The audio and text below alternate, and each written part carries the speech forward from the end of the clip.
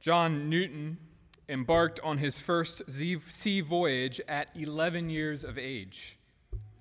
Later, as a teenager, he was forced aboard the HMS Harwich, but deserted and was later captured and flogged. That led to him being discharged to a slaver ship. Newton's character during his early years was rebellious and prideful. He derided Christianity. He nearly drowned once when he fell from a party on board a ship. Remembering his past life, he would later say, "I sinned with a high hand, and I made it my study to tempt and seduce others."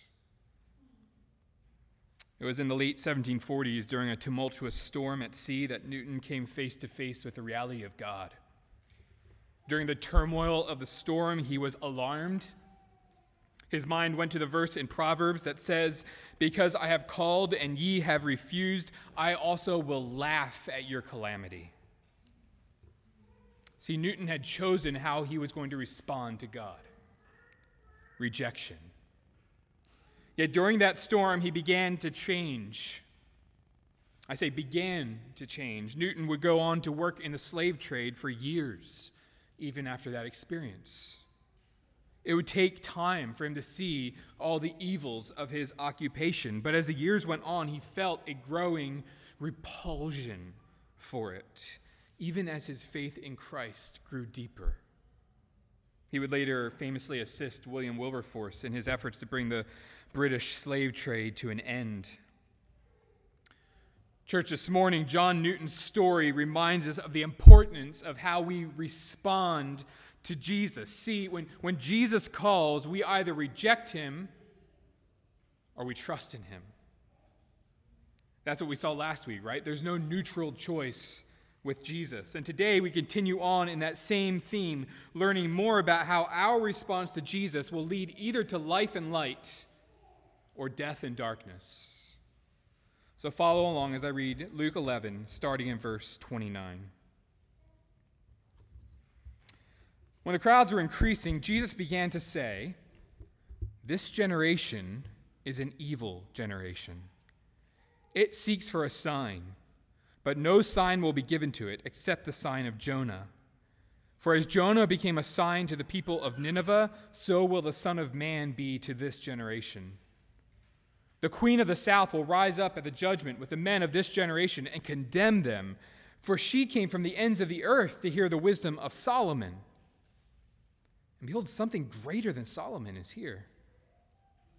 The men of Nineveh will rise up at the judgment with this generation and condemn it, for they repented at the preaching of Jonah, and behold, something greater than Jonah is here.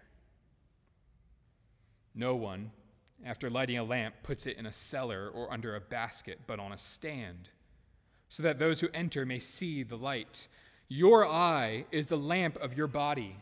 When your eye is healthy, your whole body is full of light. But when it is bad, your body is full of darkness. Therefore, be careful, lest the light in you be darkness. If then your whole body is full of light, having no part dark, it will be wholly bright, as when a lamp with its rays gives you light." Okay, well, one of the ways I think we could summarize this passage today is with two imperatives, two commands. Believe, be careful. Believe, be careful. So let's start with believe, and we see this in verses 29 through 32. So Luke is a doctor in the 1st century AD. He actually never really met Jesus, though he was a companion of the Apostle Paul in some of his missionary travels. You can read about all of that in the book of Acts, which is kind of Luke part 2, also written by Luke. And as we've seen throughout the study, Luke is a careful historian. So in the beginning of this gospel account, in verses 1 through 4, kind of the prologue to Luke, we see how he explains how he's worked to compile, to assemble reliable accounts of Jesus' ministry in order to put together this narrative. And in our first study in the Gospel of Luke, which I think was like almost 2 years ago now, he showed how, as he was compiling this narrative, there were still people left who knew Jesus, or we observe this about Luke. There were still people left who would have seen Jesus, would have known about Jesus, and could have condemned Luke's writing as fraudulent, if indeed it was. And so, friends, that is one of the reasons we can have confidence in the historical reliability and accuracy of this book. It tells us the truth about Jesus. So what is the truth here starting in verse 29? Well, Luke tells us the crowds are increasing around the Lord. We saw back last week in verse 16 how there were people, there was lots of different responses to Jesus, but one of those in verse 16 was that there were those who kept seeking from Jesus a sign. Remember that? And now we kind of pick up that theme again. So signs were an important part of Jesus' ministry. So his powerful healings, his exorcisms like we saw last week, his miracles were meant in part to authenticate his identity, who he was, and his mission, what he had come to do. And his signs were just spectacular. They were awe-inspiring. But we see this thread throughout the Gospels that some folks are seeking a sign from Jesus with wrong motives. They're trying to test him. Their hearts are full of unbelief. And here in our passage this morning, we see one of those occasions. Jesus says in verse 29, "This generation is an evil generation. It seeks for a sign." Now, asking for a sign isn't evil in and of itself. Jesus expressly did signs so we might believe in him. That's a big part of the purpose of the Gospel of John. Do you remember that? And at the end of John, in John chapter 20, verse 30 and thereabouts, we see that John wrote about Jesus' signs for a reason, and that was so we might believe. But these Jewish crowds, by asking for a sign, are revealing their hearts. Their hearts are hard, full of unbelief. As John puts it in his gospel, Jesus came to his own, and his own people did not receive him. What's more, these Jews have seen Jesus' signs, right? They just saw an exorcism last week. But they want more. They want something different, perhaps, something grander, greater, more majestic. I think for some of them, perhaps, they're seeking a sign, but they're not seeking a Savior. Well, Jesus says in verse 29, in light of all of this, no sign will be given to this generation except the sign of Jonah. For as Jonah became a sign to the people of Nineveh, so will the Son of Man be to this generation. Now, there are different views about what this sign of Jonah exactly is. In Matthew's gospel, the sign of Jonah is related to the resurrection. You can go read that. The people of Nineveh, so will the Son of... That was a good preacher right there. So in Matthew's gospel, the sign of Jonah is related to the resurrection. Just as Jonah spent 3 days and 3 nights in the belly of the fish, so Jesus will spend similar time in the belly of the earth, right? So Matthew makes it pretty clear the sign of Jonah is the resurrection of Christ. It's his powerful resurrection. And that may very well be Luke's view in his gospel, but I think there's also good reason to notice how Luke actually doesn't mention that. He's placing a slightly different emphasis on this sign than Matthew does. He's not contradicting Matthew, of course not. But he is highlighting a different aspect. He's highlighting the need to respond to a message. See, Jonah traveled to the despised city of Nineveh with a message of judgment. He proclaimed to the Ninevites that they would soon be visited by the wrath of God. And as he preached, they responded in repentance, humbling themselves to the literal dust of the earth to see if there's just any hope that God would forgive them. And now in Luke 11, Jesus says he is the greater Jonah, coming with a message of repentance. Just like Jonah's preaching brought Nineveh to its knees, so Jesus' message can do likewise. I think this seems to be a good understanding of what Luke is trying to drive at with this sign of Jonah. This sign, in part, is the message and its appropriate response, which is repentance. But how does this evil generation receive the message? unbelief, skepticism, even rejection. Jesus makes that clear in verses 31 to 32. He draws on two Old Testament stories to show his current listeners who knew the Old Testament really well how deeply in danger they are. So look at verse 31.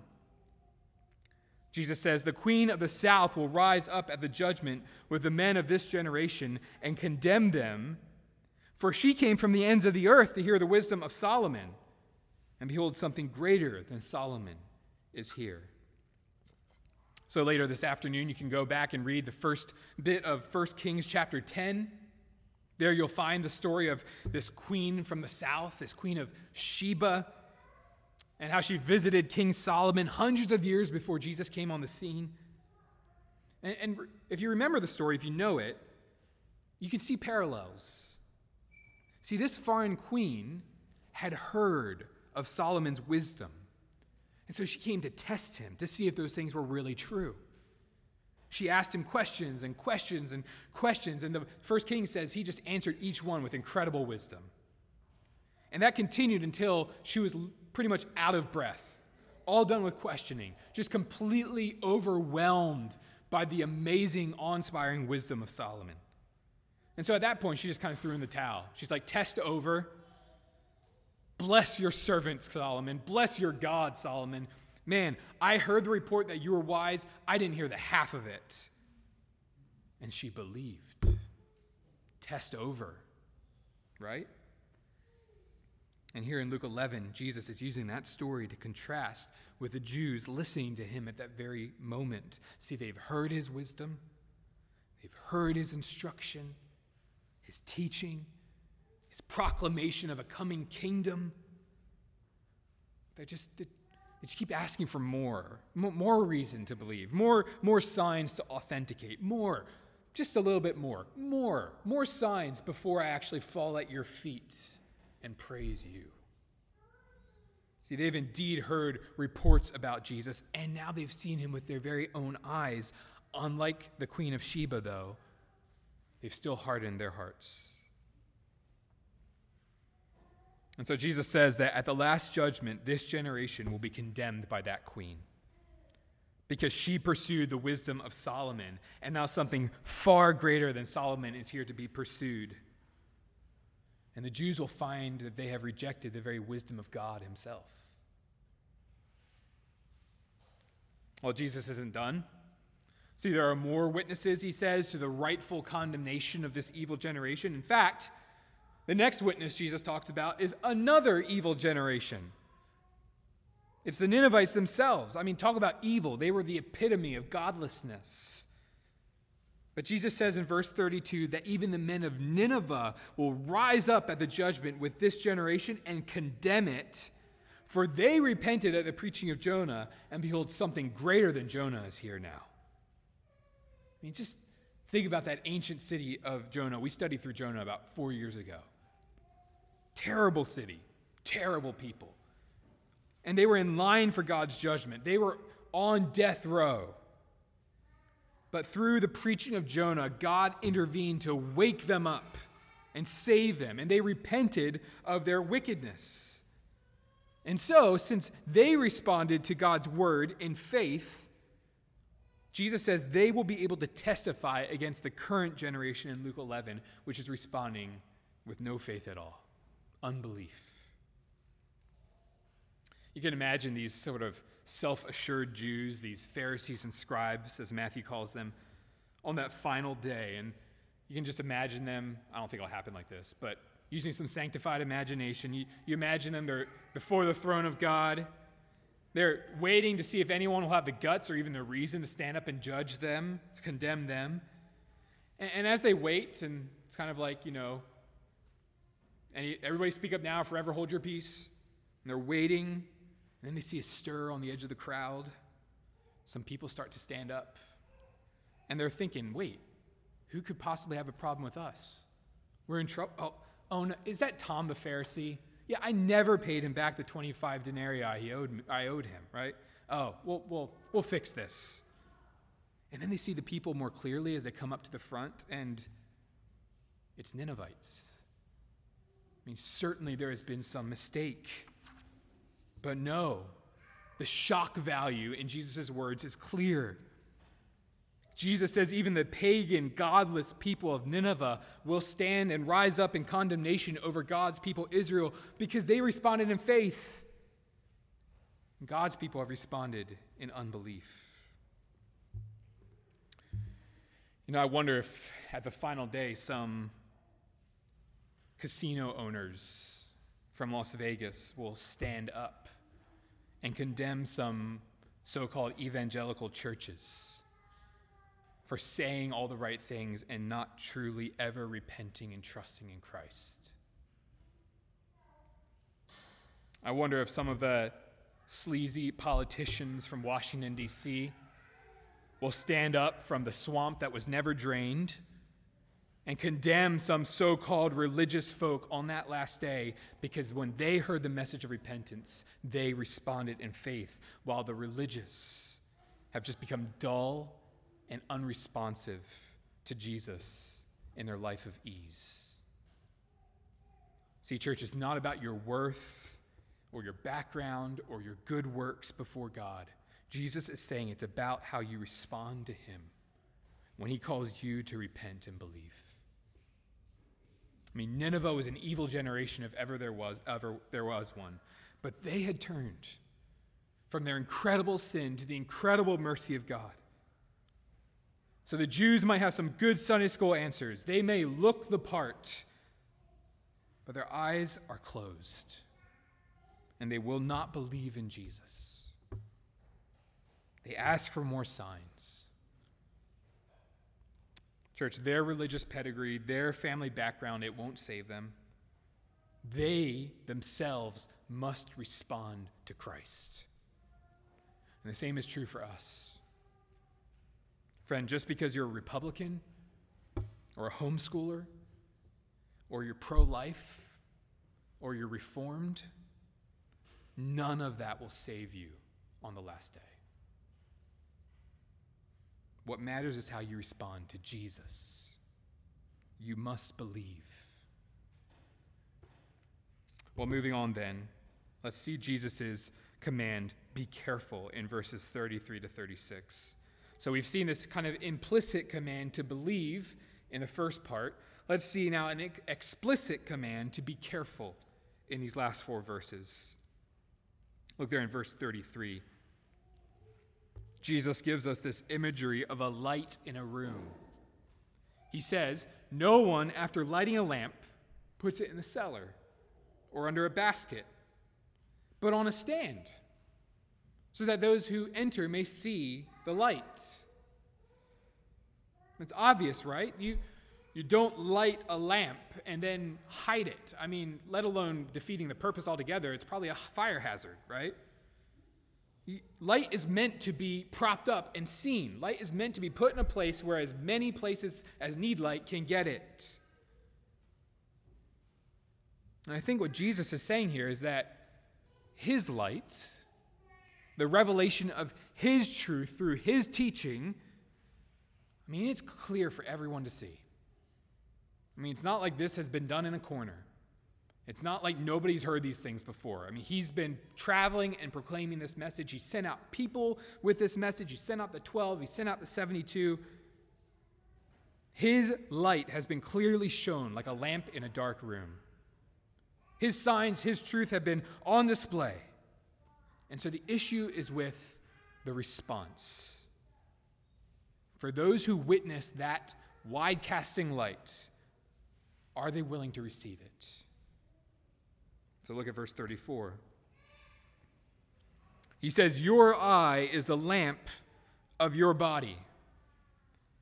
So let's kind of remember what all these things represent. So first, the light is Jesus' teaching, Jesus' light, Jesus' message.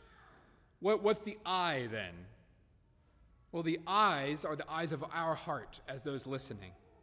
It's representing our response to the light, to what he's saying. How are we going to receive it? Jesus is talking about the eyes of the heart. He's talking about belief, about response. Darrell Bach, I think, makes it especially clear when he says, the eye both perceives and receives. The eye both perceives and receives. And so it is with our heart eyes. Our heart eyes seek to perceive, to understand, and once we do understand, then our eyes decide how we're going to respond. So each one of us needs to wrestle with how we respond to Jesus. I mean, his truth is shining. It's out there for everyone to see. It speaks to us of sin and death and repentance and belief and new life and eternity and peace. But we must decide how we respond. And our spiritual response will affect all that we are. You see that in verse 34. When your eye is healthy, so when your perception, your response to Jesus is healthy, your whole body is full of light.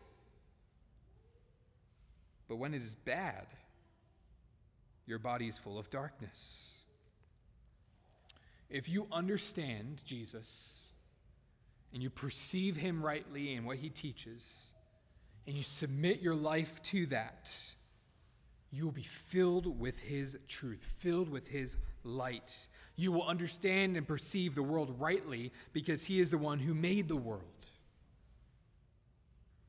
But if you reject him, you will be plunged into greater ignorance and darkness and sin. What we think about Jesus is incredibly important. A.W. Tozer once wrote, "What comes into our minds when we think about God is the most important thing about us."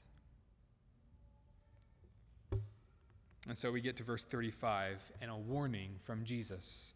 I don't know about you, but when Jesus is a warning, I think we better listen. He says, "Therefore, be careful, lest the light in you be darkness." We must believe and be careful. Be careful, friend, lest your vision of Jesus be one not of truth and understanding, but of rejection and darkness. Be careful how you respond to the king's summons. Be careful how you respond to his message. The Pharisees are blinded to the message of Jesus by their unbelief, and so Jesus is kindly warning them. And the warning is for each one of us as well. Everyone in this room, whether Christian or not, must evaluate how we are responding to Jesus right now in our lives. Are we receiving his light, welcoming it in? There's a warning here for religious people who might know a lot about Jesus but don't know him. Friend, examine your heart. Have you committed your life to the King? Does he own you? Or do you just play Christian really well? There's also an exhortation for those of us who are truly in Christ and seeking to pursue him.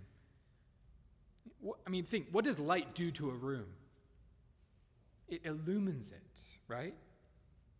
My first townhouse, I guess it was, after college, I roomed with two other guys, and I don't think it was our fault. I think it was our neighbors, but I think probably everybody says that. We had cockroaches, right? So when you turn on the light in the kitchen, it's just like, right? Things skitter away into corners when light exposes them. Dust becomes visible and floats in the air, and you're like, what am I breathing in all day, right? You can't hide anything when you turn on the light. So Christian, one way to evaluate the health of your spiritual eyesight is whether you're living an honest life before God and others. Are there parts of your life that you do not want exposed by the light? Friend, don't believe the lie that hiding your sin will lead to peace and happiness. The opposite is true. Open yourself up to Jesus who died for you. Open yourself up to other Christians in this church. And watch the grace of God bring you more peace than you've ever had before. And friend, if you're here and you're not a Christian, the good news is that throughout the Gospels, there's someone who specializes in opening blind eyes, and that's Jesus. He can open your eyes to his truth, and he is powerful to do that. So turn to him. You will never get the rest or the joy your soul desires if you stay in rebellion against him. See, all of us are lost in our rebellion against God, and that's why Jesus came. He came to take our sin on himself and face the penalty for that sin on the cross. And now all who turn to him as the sacrifice in their place before God, all who trust in him, will be covered with his forgiveness and given new life. So friend, turn to Jesus. He'll remove the blinders from your eyes and shower you with mercy. It's not just something he does. It's not just on his job description. It's something he loves to do. Well, he concludes there in verse 36. If then your whole body is full of light, having no part dark, it will be wholly bright, as when a lamp with its rays gives you light. See, for those who are illumined by the light of Christ, by his message of salvation, his light fills us with light so that we become light that shines light to others. You see that? Jesus' light fills us until our whole body is consumed with who he is, with his message, with his teaching, with his revelation. And that light then is something we can then shine to others around us. So church family, let the nooks, let the crannies of your heart be exposed to that light so you might shine it for all to see. Christian, respond afresh to Jesus today with open-hearted repentance and faith. Give yourself once again to his loving embrace. Don't delay. Don't let pride that's built up in your heart hold you back. Pride dims spiritual eyesight. But humility is like a lens cleaner for the heart, showing us our need and all Jesus can provide. So church, believe and be careful. The light is shining, so be vigilant to continue to allow that light in, to expose you for who you are. You know who you are. You're a great sinner with a great Savior. Those were John Newton's last words. He was 82 when he died. As death approached, he said, "My memory is nearly gone, but I remember two things, that I am a great sinner and that Christ is a great Savior." He wrote his own epitaph, and here's how it read. John Newton, once an infidel and libertine, a servant of slaves in Africa, was by the rich mercy of our Lord and Savior Jesus Christ preserved, restored, pardoned, and appointed to preach the faith he had long labored to destroy. Newton decided how he would respond to Jesus' light. And he didn't just respond once on a ship, he responded throughout the rest of his life. I'm going to let it all in. I'm going to give Jesus my heart. So that even as the slave trade he was involved in became more and more despicable to him, as the light shone more on his soul, he changed all throughout the rest of his life. The light continued to shine brighter and brighter through him so that we tell his story to today. See, Newton's understanding of Jesus and his grace made him humble.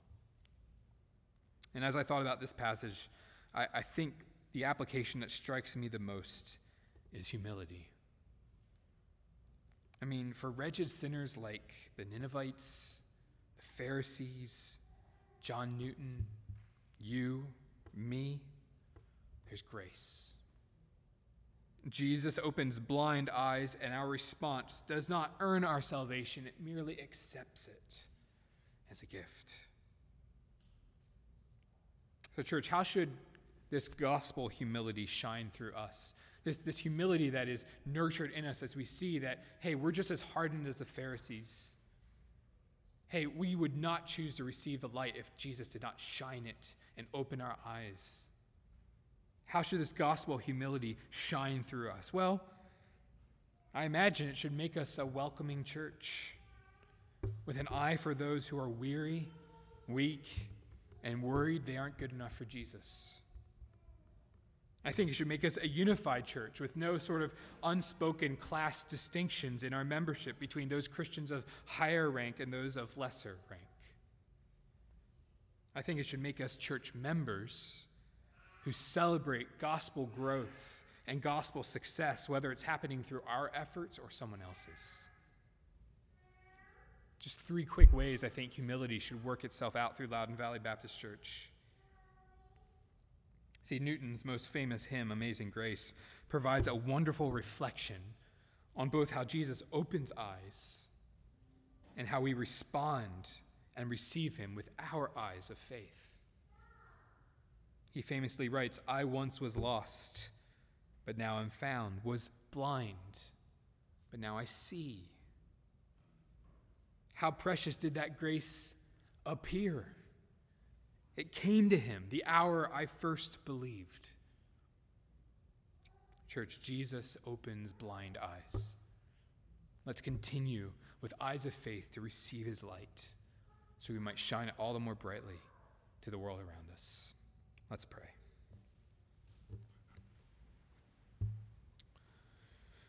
Lord, we thank you for the gospel.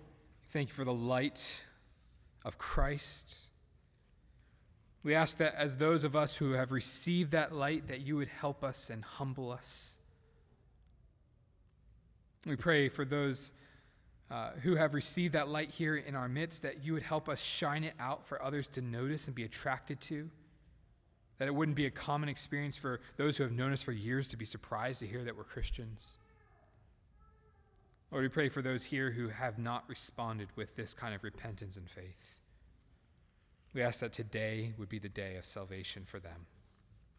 In Jesus' name, amen.